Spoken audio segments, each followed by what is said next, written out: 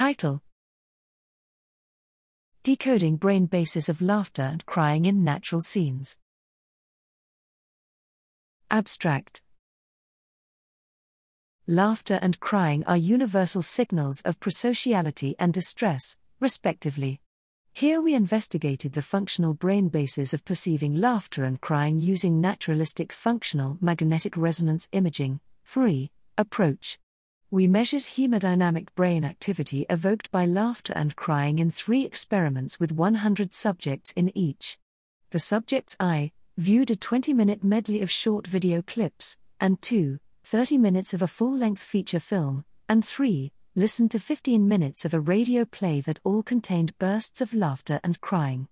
Intensity of laughing and crying in the videos and radio play was annotated by independent observers, and the resulting time series were used to predict hemodynamic activity to laughter and crying episodes. Multivariate pattern analysis, MVPA, was used to test for regional selectivity in laughter and crying evoked activations.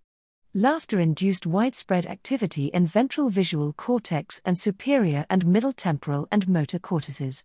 Crying activated thalamus, cingulate cortex along the anterior-posterior axis, insular and orbitofrontal cortex.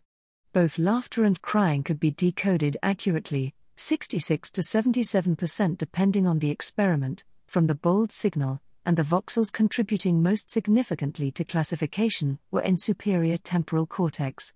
These results suggest that perceiving laughter and crying engaged distinct neural networks, whose activity suppresses each other to manage appropriate behavioral responses to others' bonding and distress signals.